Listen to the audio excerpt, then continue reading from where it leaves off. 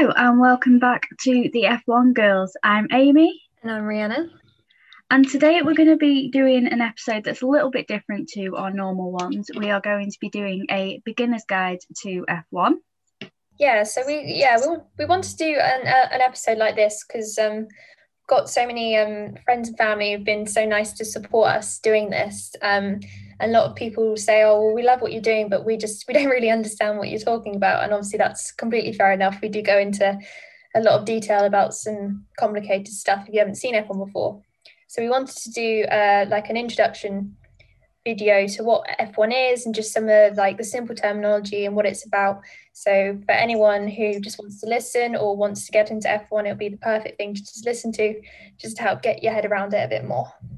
Yeah, I honestly, when I first started watching this, I really wished that there was something out there like this for me to just listen to and be like, oh, okay, I get it now. Like, have people explain things to me in a way that I can understand. So, yeah, I think that's why we've decided that it's probably a good idea to do this so that people can sort of understand what we're talking about, obviously, when we are talking about the races. Exactly. I kind of want to do a little bit of a disclaimer.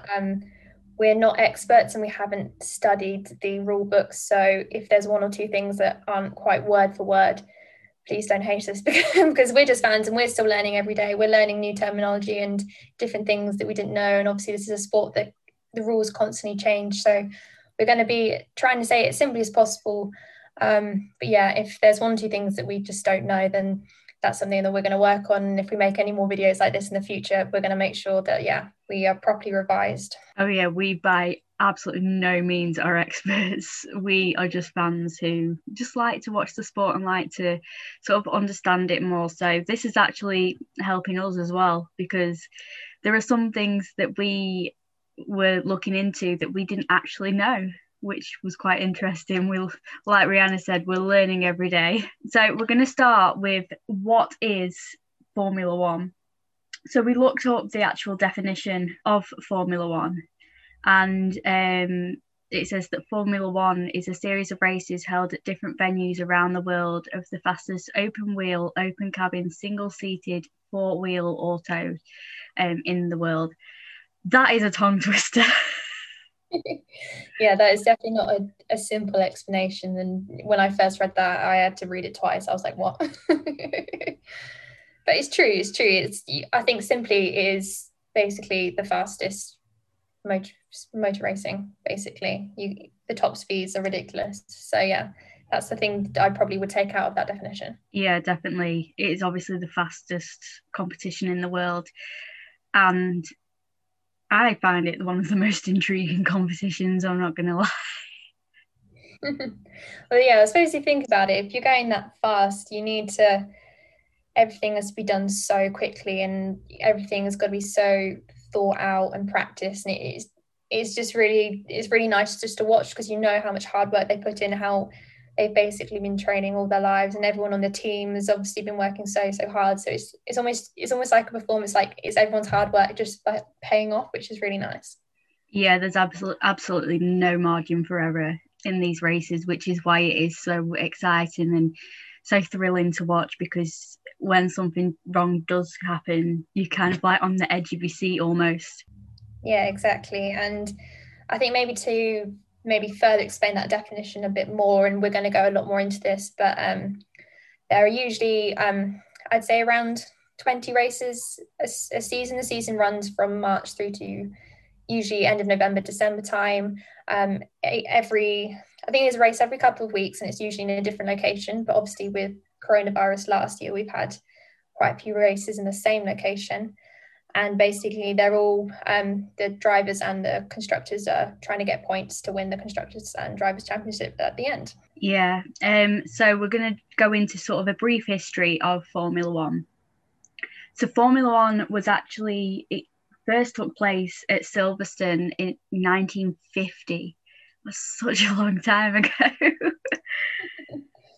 71 years. Obviously, we had the 70-year anniversary last year. Yeah, is I suppose me only being 20, that it's obviously 1950 such a so long ago for me. So that's crazy, but I'm sure some parents and grandparents would laugh at me by saying that. But I suppose, yeah, what we can take from that is obviously, I think the beginnings of Formula One, where it was kind of self-funded. So if you were rich, you'd basically make the car yourself, and well, you pay people to do it, and it'd just be rich people going around one of their friends' racetracks kind of thing. And I think as time goes on, obviously it gained popularity, and then I think it just spread. I think the main fan base is in Europe. That's when a lot of the races are scheduled to. There's a majority of the teams and drivers are from Europe, but I think now that we're in the 21st century, it's a completely global thing. There's races everywhere, and there's been drivers from probably most countries in the world. So it's really nice to see that it's progressed from a more elitist thing to a sport for everyone, which is just really nice. Yeah, so like Rihanna said, at the beginning it was sort of just those who could afford to either pay for their cars to be built or build them themselves. And after 8 years, the Constructors' Championship was brought in, which meant the teams were able to sort of start building their cars, and it was more of a team sport rather than an individual sport. Yeah, and moving on from that, the Constructors' Championship was introduced in 1958, which really hammers home the I think that's when you start seeing the sponsorship and the teams and the more money going into it, because it wasn't just about individual drivers anymore. It was more about teams, and obviously when there's teams of people want to put money in, and I think that just gave the sport the nudge it needed to start growing across countries and just be more of a profit generated sport in that sense. Yeah, definitely. So at that point there was 2 championships within Formula One. There was the Drivers' Championship and the Constructors' Championship. So the Drivers' Championship was obviously focusing on the drivers and their positions in the races and them gaining points from said positions. And the Constructors' Championships is more the actual team and the constructors of the engine and of the car, and they gain their points through where the drivers get the cars to in the races. Yeah, and I suppose that almost moves on to our next point. I feel like a lot of the teams, and whether it's an actual Formula One team or whether it's just a company that makes car parts and racing car parts and things like that, there's a lot of synergy between them, and they usually, so you have a works team such as, well, last year's like Renault, they make all the engines themselves, they can supply basically themselves with everything they need. A team more like Red Bull is not a works team. They have to buy in things like engines and that. So although you have a team, usually the ownership will also change. So obviously constructors can jump around. So a good example of that is obviously Aston Martin were with Red Bull for a little while, but then they decided to take over Racing Point and make themselves Aston Martin a team. So you can see constructors like to either be involved as much as they want or not so much, and just almost flip around almost to what their business is doing. Yeah, so it's like with McLaren and Renault. So McLaren built the actual car and the body of the car and all the ins and outs of that, but then they got their engine supplied by Renault, and on the championship tables it will come up as McLaren Renault rather than just McLaren, because obviously Renault are the ones supplying the engine. Yeah, exactly. And it just shows how all the cars are different. And this is different to any of the associated championships. So to go in a bit about that, so you have racing like Formula 3 and Formula 2, which are the pre-stages to Formula 1, where usually younger drivers, they will try and work their way up to Formula 1. And I think, yeah, definitely Formula 2, and I think Formula 3 as well. I'm not that educated on them too. I think they all have to have the same cars. They're all pretty much the same. There's no real difference in them.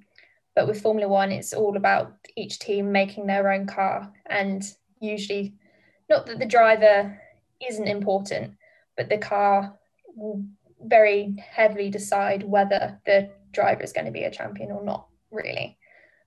Or do well in that sense, because each car would have had a different amount of money put into it, different knowledge put into it, because they're all different teams. So yeah, I think that's the key difference with Formula 1 to maybe any of the associated championships. Yeah, definitely. So that leads us on to our next point quite nicely.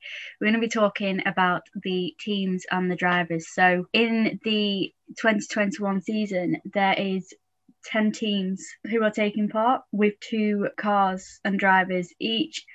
So that is 20. I had to really think about that then. That is 20 cars and drivers who are taking part in the Formula One season. There can actually be up to a maximum of 13 teams, with 2 cars each, meaning there would be 26 cars on the grid. Yeah, so just to go down the list of who is in the current championship, we've got Mercedes, Red Bull Racing, McLaren, Aston Martin, Ferrari, Alpine, AlphaTauri, Alfa Romeo, SF1, and Williams. They all have longer official names, but that's how everyone says it, and it's nicely shortened to a nice mouthful. But yeah, the way I said that is probably goes off of how well each car has done in the last 5 years. So Mercedes, Red Bull have been fairly dominating the last 5 years. Mercedes have actually won every year since 2016. Am I saying that? Or even longer? Yeah, I think it was 2016. Yeah, so they pretty much dominated, but Red Bull has always been very close behind. And then we've got what we class as midfield teams. However, Ferrari we would have classed as a top team, but 2020, I don't know what happened with their car. They basically demoted themselves to a midfield team. So midfield teams would be the middle, and then the lower few teams we would say were probably Williams and Haas, who, although Haas, they were comfortably a midfield team a few years ago, they've again demoted themselves to back of the pack. And yeah, Williams have not had a good historical record over the last 5 years. So they have not won a race in a very long time. Yeah, so obviously, like we said, there's 2 drivers for each team. So Mercedes have Lewis Hamilton and Valtteri Bottas. Red Bull have Max Verstappen and Sergio Perez. McLaren have Lando Norris and Daniel Ricciardo. Aston Martin have Sebastian Vettel and Lance Stroll. Ferrari have Charles Leclerc and Carlos Sainz. Alpine have Esteban Ocon and Fernando Alonso. AlphaTauri have Pierre Gasly and Yuki Tsunoda. Alfa Romeo have Kimi Raikkonen and Antonio Giovinazzi. Haas have Mick Schumacher and Nikita Mazepin. And Williams have Nicholas Latifi and George Russell. Wow, that was a mouthful. Did you take a breath there? You came up for air there. But yeah, it'd probably be nice to do a little bit of background information on each one. Obviously, that's a lot of drivers, so we're not going to spend too much on each. But I suppose Lewis Hamilton's a great place to start. He is a multiple world champion. He is definitely, I'd say, the favourite for winning this season, which is fairly close with Max. I think his teammate Bottas is unlikely to beat him. He's never beaten him before, and he's not showing a good track record of doing that. So yeah, Lewis Hamilton is probably on the highest pay as well. I think he was in the past pushing 50 million a year. So That's a crazy amount of money.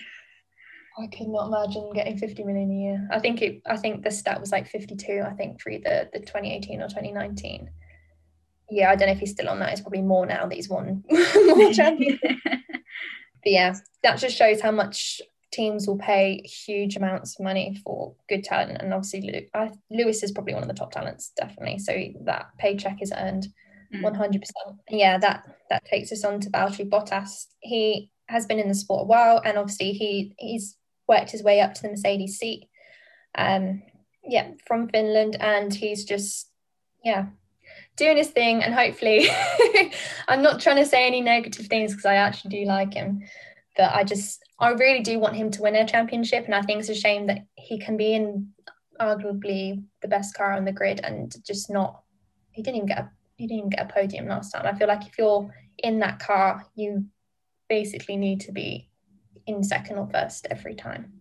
So that seat there is looking very precarious, because obviously we'll explain maybe a bit later how important a driver's market is and how non-permanent your seat will be if you don't perform well. So that would be interesting to see in the future. Yeah, so then we've got Max Verstappen, who is one of the younger drivers, surprisingly, on the grid. He is only 23. He's literally the same age as me. And yeah, he is one of the top competitors for the championship. He has been closely following Hamilton quite a bit in the last couple of seasons, and now he's sort of getting to the point where he actually has a very good chance of winning the championship. So, and then we have Sergio Perez, also known as Checo. He has been in the sport since 2011. He's been bouncing between teams since then, and yeah, he's one of the ones who, he's a big one and brings in a lot of sponsorship money. So yeah, many teams want to keep him.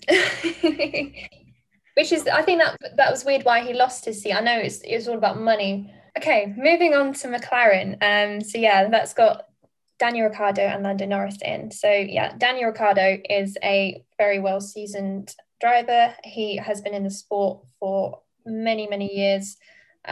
He was initially part of the Red Bull drivers plan or scheme. So he started off in, I think, Toro Rosso, spent some time at Red Bull, and then he decided to leave Red Bull rather dramatically, as was shown a lot on Drive to Survive, and he moved to Renault. Hasn't had a huge amount of success. I mean, he got a few podiums last year, which was brilliant to see, but for Daniel's level of talent, we really would have hoped he would be a championship contender. So hopefully now that he's moved to McLaren this year, that he'll be able to start doing that. He also has a very talented teammate, Lando Norris, and this is his Third year.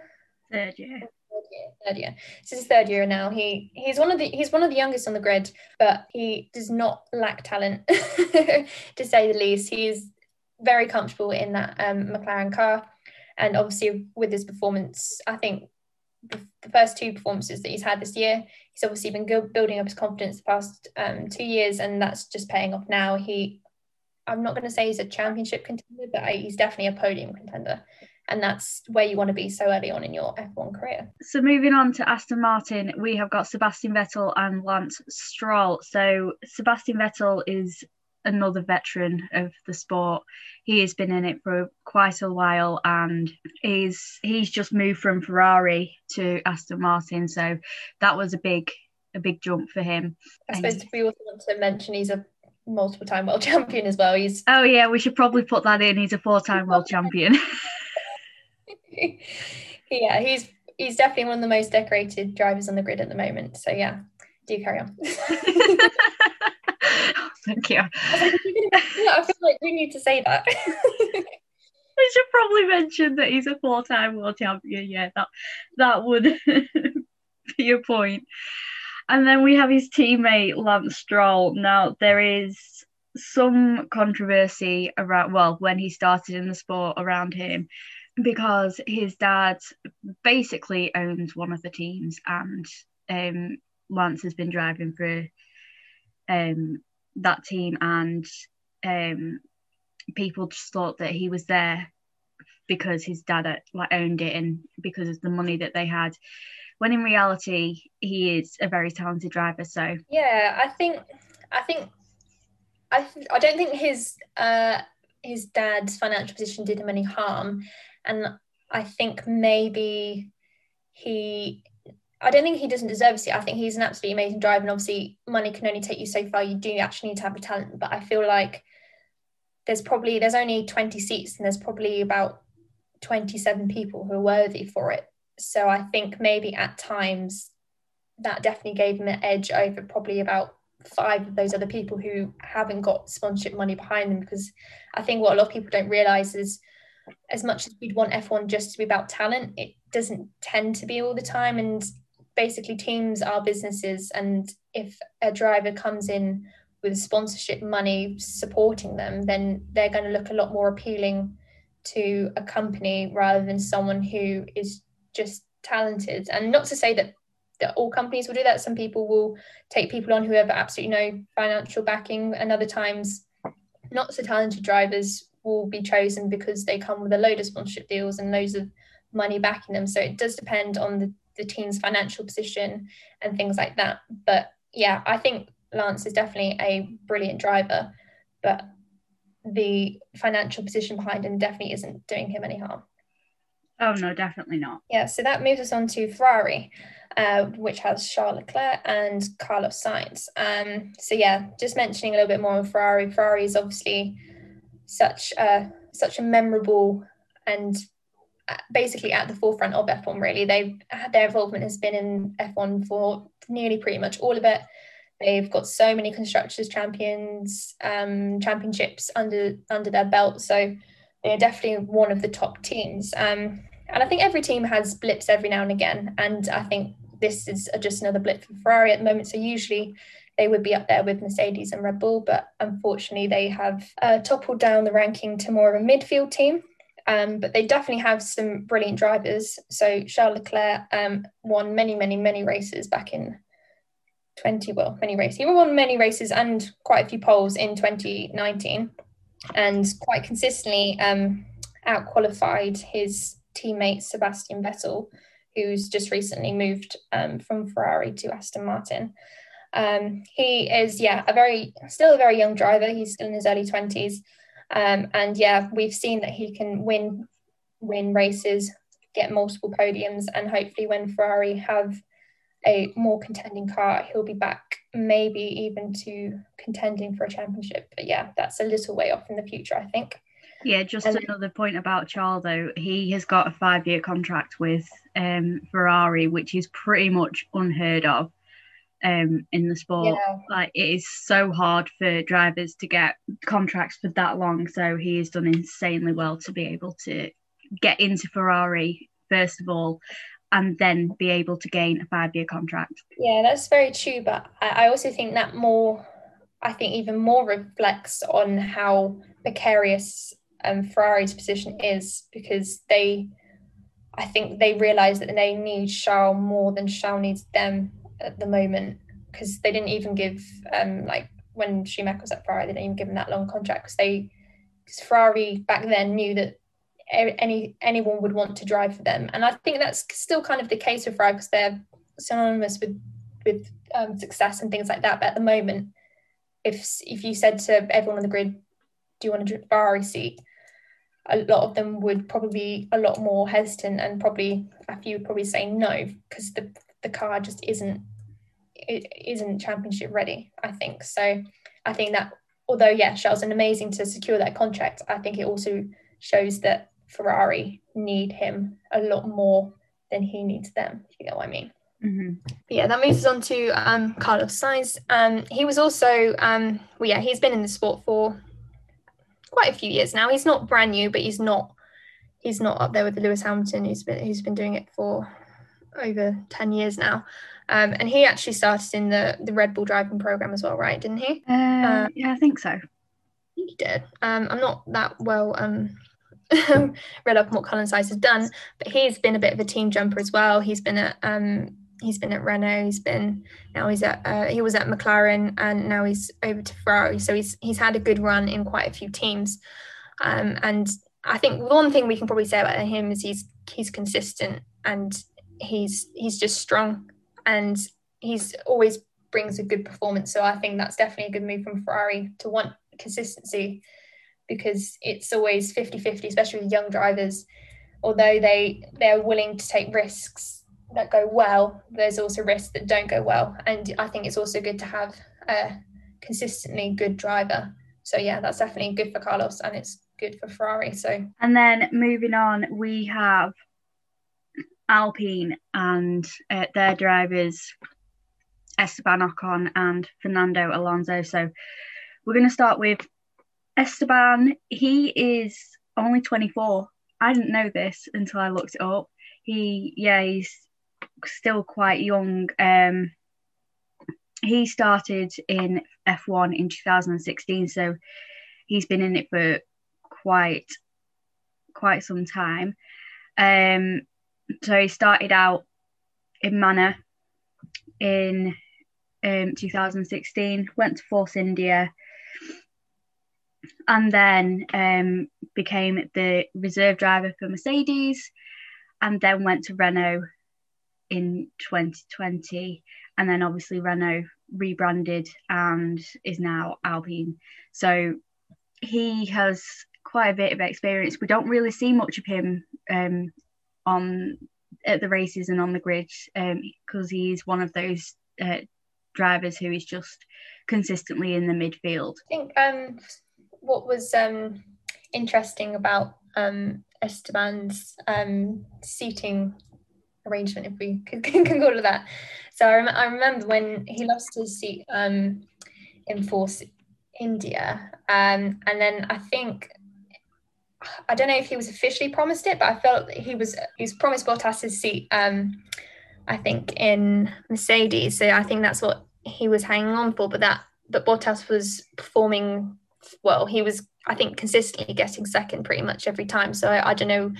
So obviously Toto wouldn't have wanted to have ruined that streak they've got. So he ended up going to Renault/Alpine. So I think you can see that the top teams definitely saw something in him, but I feel like he almost hasn't lived up to that because although he's not in a bad car and he hasn't been in a bad car, but if you look at what because he was Daniel Ricciardo's teammate, Daniel Ricciardo was able to get a couple of podiums in a Renault car, and Esteban wasn't really close to doing that at all. So I think he's definitely got a long way to go to developing his driving to make it more championship worthy, if you get what I mean.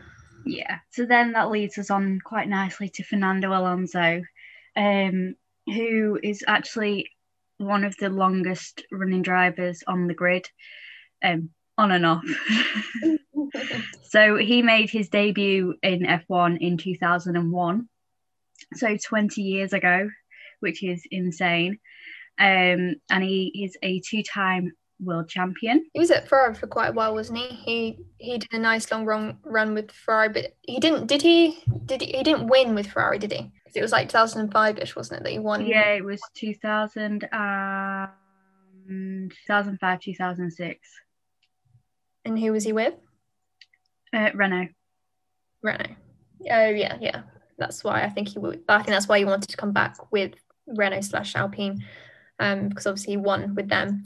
And I think the whole thing with him coming back is he wanted to win another championship, and I think he really wanted to do that with Ferrari, and he had a nice long stint with Ferrari and realised that it wasn't going to happen, which is so unfortunate because I think he just wants another championship. Yeah, so he has been with Renault, McLaren, Ferrari, and there's one other at the very start, but I can't remember the name of it. It's a long time ago. 2001. He was a reserve driver at one point very early on. I think he was in it. He made his debut, became a reserve driver, and then came back again. I don't know. Oh, he was Renault test driver in 2002. There we go. Oh, there we go. I don't know where I got the from. I don't think they were even. Even like what? I don't even know. Let's move on. Yeah, so AlphaTauri, their drivers are Pierre Gasly and Yuki Tsunoda. AlphaTauri is a team that basically trains, well, officially or unofficially, basically trains drivers to move up to Red Bull Racing. So that's their kind of sister team. And usually people fresh out of Formula 2 or a new driver will go into AlphaTauri, have a few years in AlphaTauri, then they'll be promoted to Red Bull Racing. And almost vice versa, if someone isn't performing as well at Red Bull Racing, they will get demoted to AlphaTauri, depending on whether they are still wanted. And that's exactly what happened with Pierre Gasly. So he spent, one or 2 years in AlphaTauri. I think he got promoted a little bit earlier than he was maybe ready for, but that was because Daniel Ricciardo dramatically left. So he was promoted. He just didn't really gel with the car very well. And just he didn't perform badly, but he performed badly for what a Red Bull car can do, and especially what his teammate Max was doing. So he was kind of demoted down to AlphaTauri. And then he was switched with Alexander Albon, who was an AlphaTauri driver at the time. He went up to Red Bull. But he's been switched out for Sergio Perez, as we've explained, but he hasn't been demoted to AlphaTauri. He's just been given a reserve driver position, and a brand new rookie driver called Yuki Tsunoda has been promoted from Formula 2 up to AlphaTauri. And it's nice to see a Japanese driver, because we haven't had one in quite a while. So it's nice to see so many more countries and cultures represented in the sport.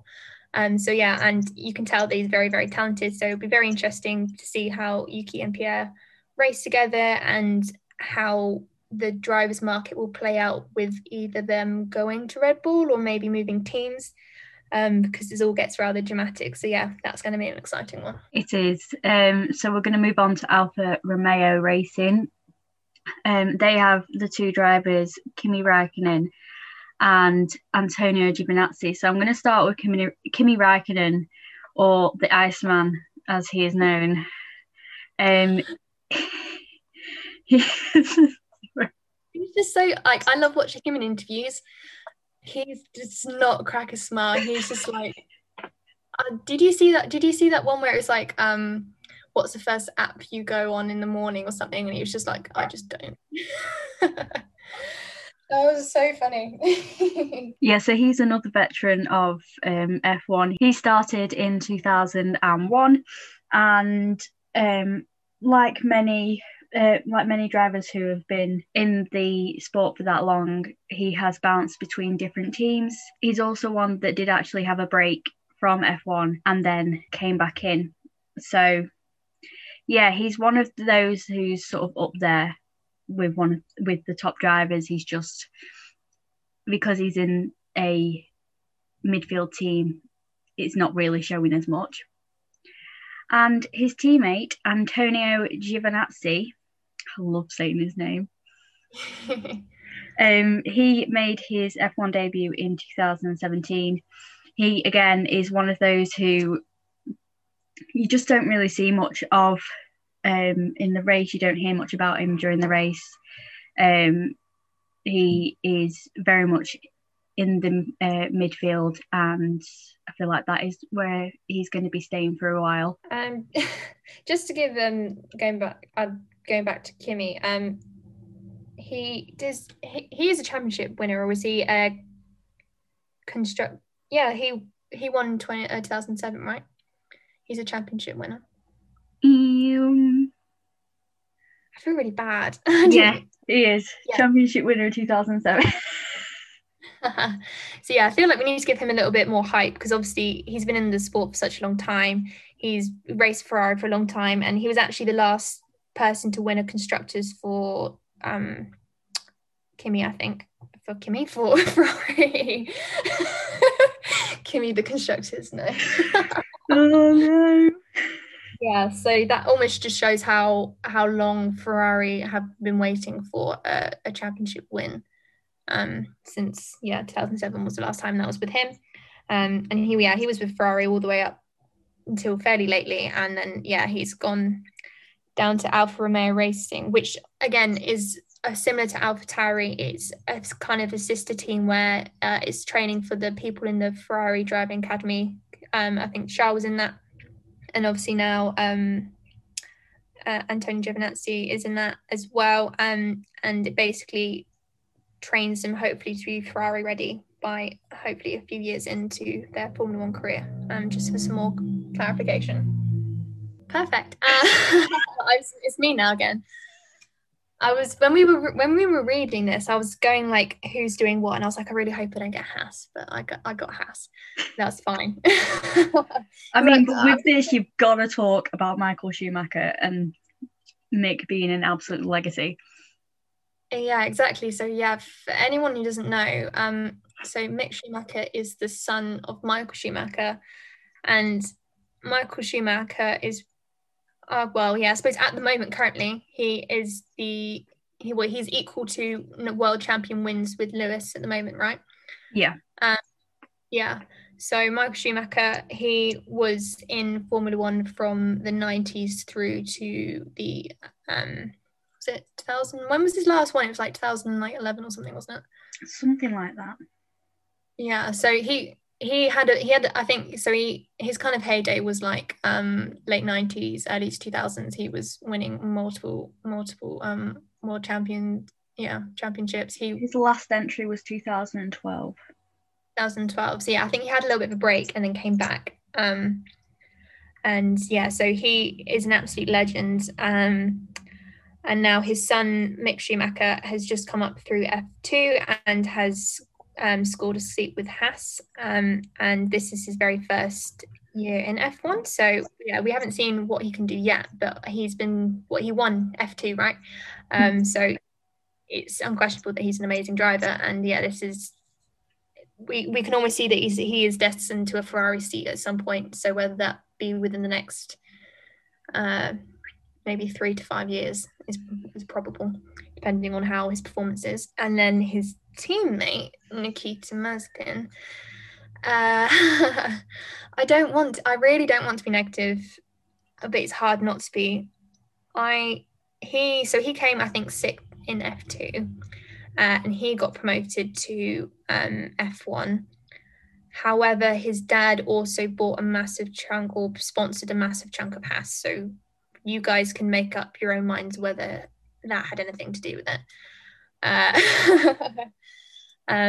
I think so. The old drivers for Haas were Kevin Magnussen and Romain Grosjean. And unfortunately, we spoke about Romain before. He had that absolutely horrific crash last year.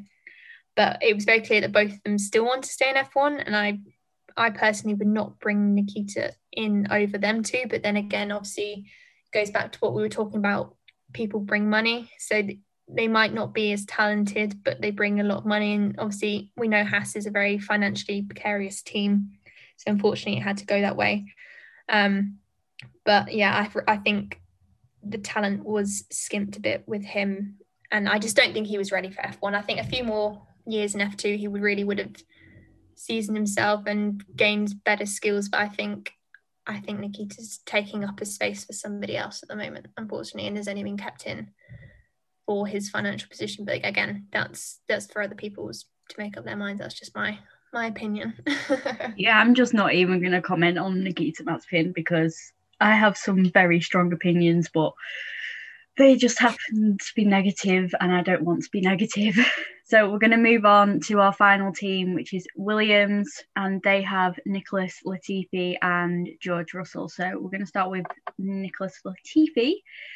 He actually only started F1 last year, so he has had a bit of a time of it coming in the middle of a pandemic. It's a shame because he's with Williams, and because Williams is probably the slowest / second slowest on the grid.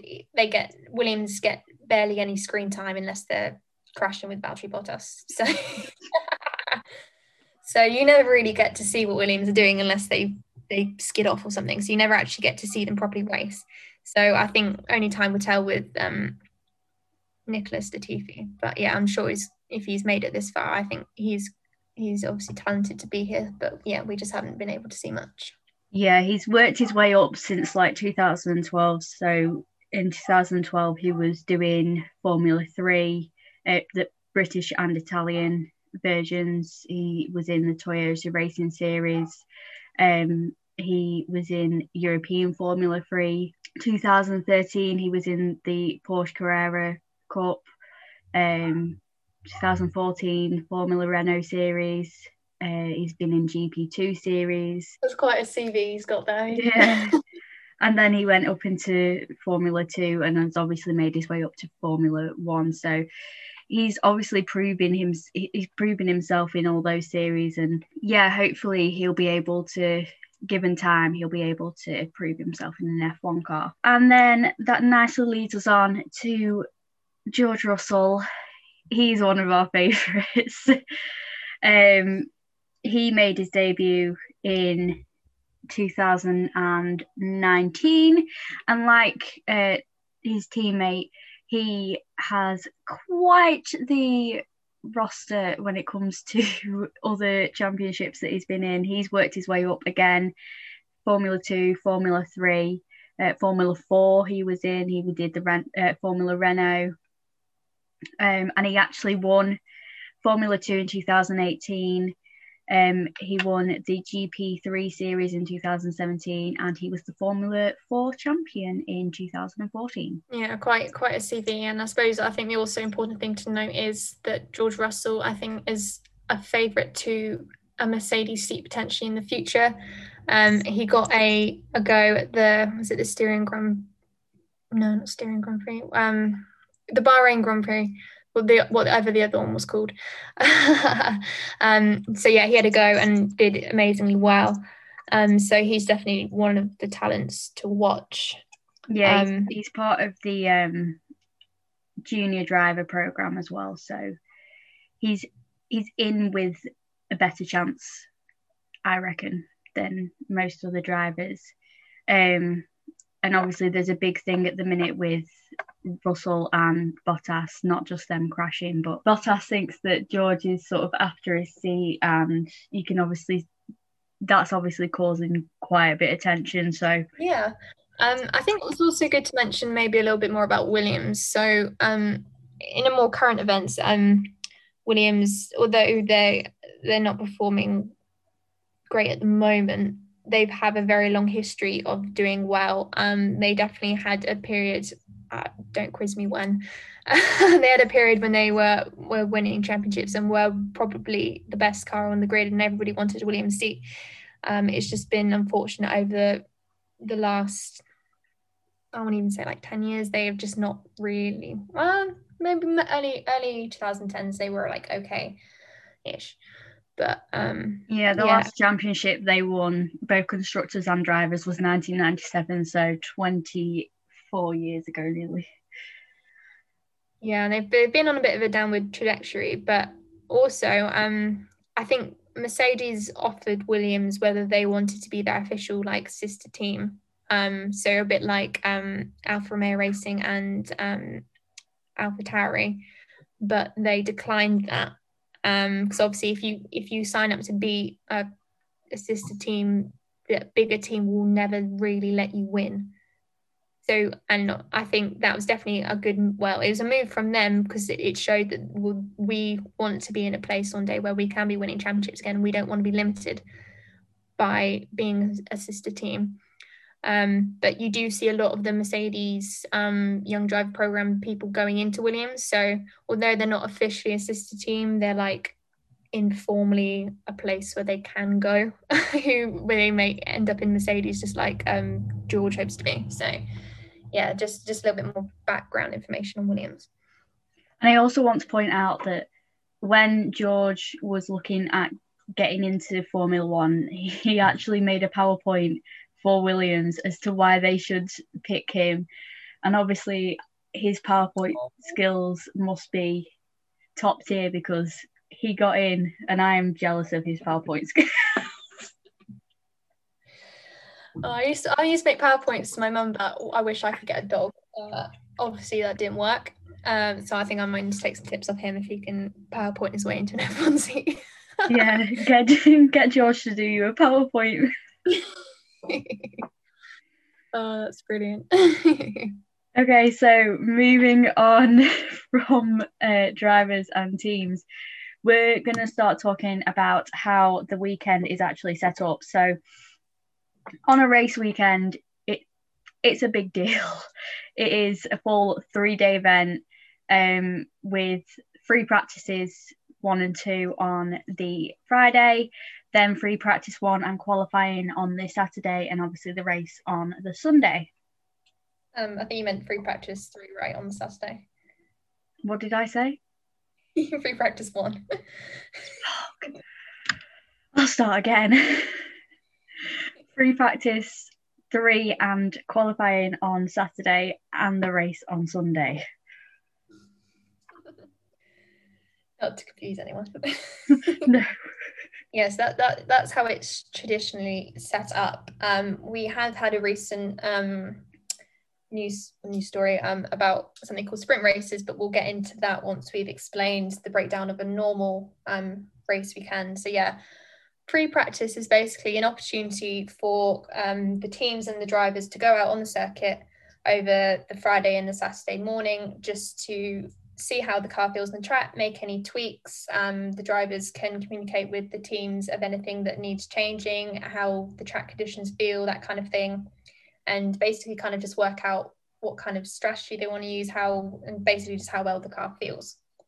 However, I kind of don't really like watching free practice, because what happens a lot of the time, so free practice 1 and 2, it's just them going out, just, you know, they're not trying to go full speed. Free practice 3 on the Saturday, I mean, they usually, it's expected that they will just try and go all out, but a lot of them don't, and that's where the phrase sandbagging comes from, where Mercedes like doing this. They'll go around, they won't look particularly fast in FP3, but then they come out on qualifying and get a 1-2, and you think, well, where did that come from? So I always find free practice a little bit deceptive for a viewer if you're not like 100% clued up, and even sometimes I don't think I'm 100% clued up. So free practice is definitely a very confusing thing to watch to begin with, but yeah, once you get into it, I think it's fairly straightforward. Yeah. So then on the Saturday afternoon, generally it is qualifying. This is split into 3 different sections. So the first qualifying, all 20 cars go out. They have 18 minutes to basically try and get into the top 15. The slowest 5 cars get eliminated, and they will start the race in the position that they got in that qualifying. So between 16 and 20. Then qualifying 2, same setup. The last 5, the slowest 5 cars get eliminated, and they make up 11 to 15 on the grid, and the 15 cars that go out have 15 minutes to get those fastest laps in, and then obviously the final qualifying is 12-minute qualifying, and that is the top 10 positions. Yeah, exactly. So yeah, once that order is all set, we'll move on to race day on the Sunday. The race it will start having a formation lap, and this is basically a chance to get some heat into the tires to make sure that they're ready to go. And then the race starts, and the race begins. It's a set distance, and it's usually between, depending on the length of the circuit, how many laps can range between like 50 and like 75, depending on where it is, but it's usually around 60-ish laps. But yeah, it depends on the circuit, and it depends on that. And then once people finish, you obviously have first, second, third, and their podiums, but points, drivers' points, and obviously that flows over to constructors' points as well. The top 10 positions will get points anywhere between 26 and 1. Yeah. So first gets 25, but there's also a point up for grabs for fastest lap. So if you can get first and fastest lap, you can get 26 points. Yeah, I think it's also a good thing to point out that the race has to take place within a 2-hour window. So they basically have 2 hours to complete the entire race. So that includes if the race is stopped for any reason and is under red flag, they still have to try and make sure that they get it in that 2-hour period. Exactly. And I suppose that there's so many things we could go into, but I think the podcast would be about 4 hours long if we explained every single bit. So we might have to do maybe 1 or 2 more episodes just explaining all the nitty-gritty bits of like what different flags mean and what things like track limits, things like that. But that's just the general overview of what happens on a race weekend. And I guess that brings us through to sprint races and how the weekend setup would shift if a sprint race was included. So what the weekend would look like would be practice 1 would be on the Friday, like normal Friday morning. Then we'd have qualifying Friday afternoon. We have practice 2 on the Saturday morning, and then sprint qualifying. So the qualifying they did on the Friday would be qualifying for the positions for the sprint race. Sprint races are basically a shortened race that will basically decide the positions for the actual race on the Sunday. Yeah, so with the sprint race, there is actually points up for grabs for the first, second and third positions as well. Yeah, so like Rihanna said, the first qualifying will be for that sprint race. It will be the same format as a regular qualifying. And then when we do the sprint race qualifying, it is between 25 and 30 minutes long, and it is a 100-kilometer race. Yeah, so and I think I actually kind of quite like the idea of a sprint race. And to begin with, I was like, I was like, what on earth? Like, my brain just couldn't handle change. But then I actually thought about it and thinking, I mean, although I think in my heart it won't actually really change who on average will get those top three positions, because although say Hamilton qualifies well in the qualifying, and then in the sprint race he spins out, most of the time he probably will get first or second. So I think in the long run it won't actually make a difference, like points wise, but I think excitement wise, and especially for fans who are paying to go for a race weekend to see it in person, I think it just brings a nice, more interesting element to a race weekend. So I don't have anything against it at the moment, and I think it'll be quite exciting, which is a big shift. Yeah, big shift from yesterday. So far the sprint race, they're looking at doing it just for, I think it was 3 races this season, and they're going to see how that works, and it could potentially end up being the way that they do qualifying from next season onwards. So yeah, I think they sort of tested it out with Formula 2 and seen that it's worked, so they want to sort of make sure it properly works with Formula 1 before they bring it in as a full thing. Yeah, that'll be definitely fun to see. And I suppose that brings us on to the last little section. So we put out on our Instagram page. If you're not following it already, it's the F1 Girls. Exactly. Yeah, if you're not following it already, do give us a follow and you can get involved in the conversation. But we put a question box out, and thank you to everyone who responded. We got quite a few responses, so thank you. And unfortunately we haven't got a huge amount of time, so we're basically going to explain what tyre compounds are and basically how important tyres are to the race, because this is definitely one of the most popular questions that we got. And I hope you agree with me, Amy, in the sense that tyres can make or break a race completely, can't they? Oh yeah, definitely. Like, tyres is one of the most important things within the race, and if you get the tyres wrong, it could ruin the race for the driver. So yeah, exactly. So just a kind of a brief history on tyres, if we're going to get technical. So tyre wise, there's 1, 2, 3, 4, 5, 6, 7, 8, 9.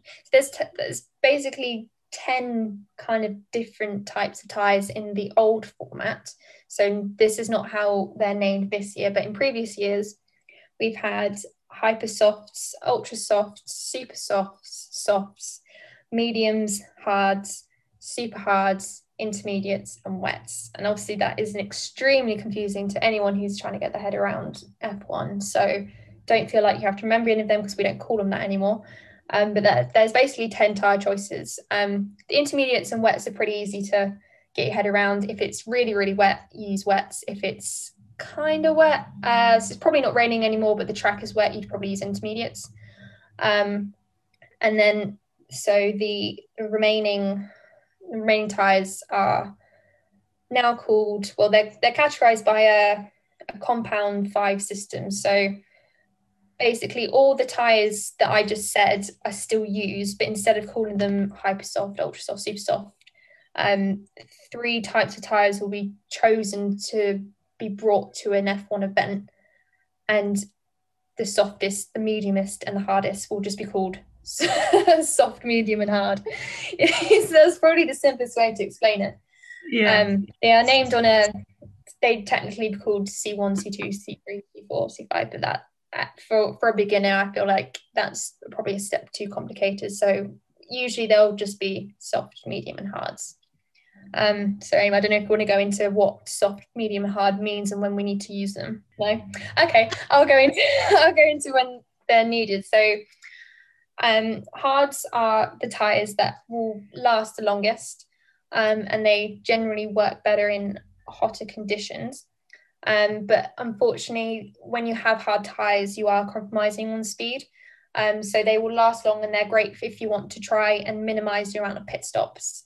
However, on average, you probably would have lost more time because they aren't as quick as medium or softs. Mediums are good all-round tyres. So you usually have to use you have to use 2 compounds of tyre in a race. So usually it will either be softs and mediums or mediums and hards. You'll basically always use a medium, pretty much. And it's a good all-rounder, and it will usually last longer than what Pirelli say they will. So some people can be left out on mediums for a very, very long time, as we have seen in the past. And they will usually last 35-ish laps. 40. Yeah, something like that. But with tyres, as soon as you put them on, and if they're at the optimal temperature of between 100 and 110 degrees, they will work amazingly. Every single second that you keep them on there, the performance slowly drops off. So if you wouldn't want to keep mediums on for an extraordinary amount of time, because you'd just be losing so many seconds and it wouldn't be worth it, you want to keep tyres at A, the optimum temperature, and B, the not the shortest amount of time, but you don't want to keep them on for too long, basically. And that brings us to softs. Softs are the basically the fastest kind of tyre. You most likely want to use them in qualifying. Not everyone does, but if you're trying to set your fastest lap, especially in Q3, you're going to want to be on softs pretty much. But they will burn out fairly quickly. You do not want to be left out on softs for too long, because you will just be so slow. So they are great for just being very fast, but they're not meant to be a long game strategy. So that's why tyre combinations are so important, especially where the weather system is changing from wet to dry. We saw that in obviously the race a few weeks ago. Tyre strategy was a huge thing about when to move over from the wets to intermediates, as we saw in Gasly's case, or intermediates to slicks. Slicks is just the terminology for a non-wet tyre, because the surface is very slick. So that's an extra point there. But I think that's probably as brief as I can be, because obviously we could go into more about blistering and graining and things like that. But I suppose I could actually. So you want to keep tyres at I'm on the rant now, I might as well carry on. So you want to keep tyres at the optimum temperature of around 100 to 110, and that's probably one of the main purposes of a formation lap, is just to get some more heat in your tyres and going from side to side stops them from graining, which is when the outside of the tyre is too hot but the inside of the tyre isn't hot enough. So you've got to it's almost like an art form trying to keep tyres in a good temperature. And that's where issues like when safety cars come around, the tyre heat will drop, and that's why you see them swerve side to side in order to get the heat back up again, and just to try and keep them warm. But yeah, tyre heat as well has a huge effect on performance, and the drivers can definitely feel if there's a drop in temperature from the ideal thing. So although that sounded probably extremely boring and confusing, I think everyone has enough information about tyres for a lifetime now. So yeah, just a big thing to point out: when you're watching an F1 race, you will hear a lot on team radios the engineers telling the drivers to look after the tyres and make sure the tyre management is perfect, because like Rihanna says, there are tyres that do sort of wear down quite easy, and tyres, like we said, are a big part of the race. And if you don't look after the tyres and you don't have that tyre management like locked down, then it could potentially ruin your race. So it is a big thing. I like always seeing, so when someone either skis and they blister their tyre, or they just don't look after their tyres properly, the tyre will start to blister, and then sometimes it can even pop. And watching a Formula One tyre pop is so like funny. I don't know if you remember, Amy, can't remember what year, but Charles Leclerc in Monaco, I think he tried to either catch up or get to the pits too quickly on a really blistered tyre, and it just exploded, and it's all like in tatters around the wheel. It just looks so funny. So yeah, keep an eye out for that if anyone does that in the future. But yeah, tyres are an absolutely like almost like a pinnacle thing, really, whether someone's going to do well or not. So you need to have a good tyre strategy. Yeah, they're absolutely crucial. So that is the end of this podcast episode. We hope you enjoyed it. If you do have any questions about Formula One that you want to know, we can do another episode like this. Just let us know on our Instagram, or we have our email in the description. And we will be back with you guys for another episode next week. Thank you for listening, everyone. Bye.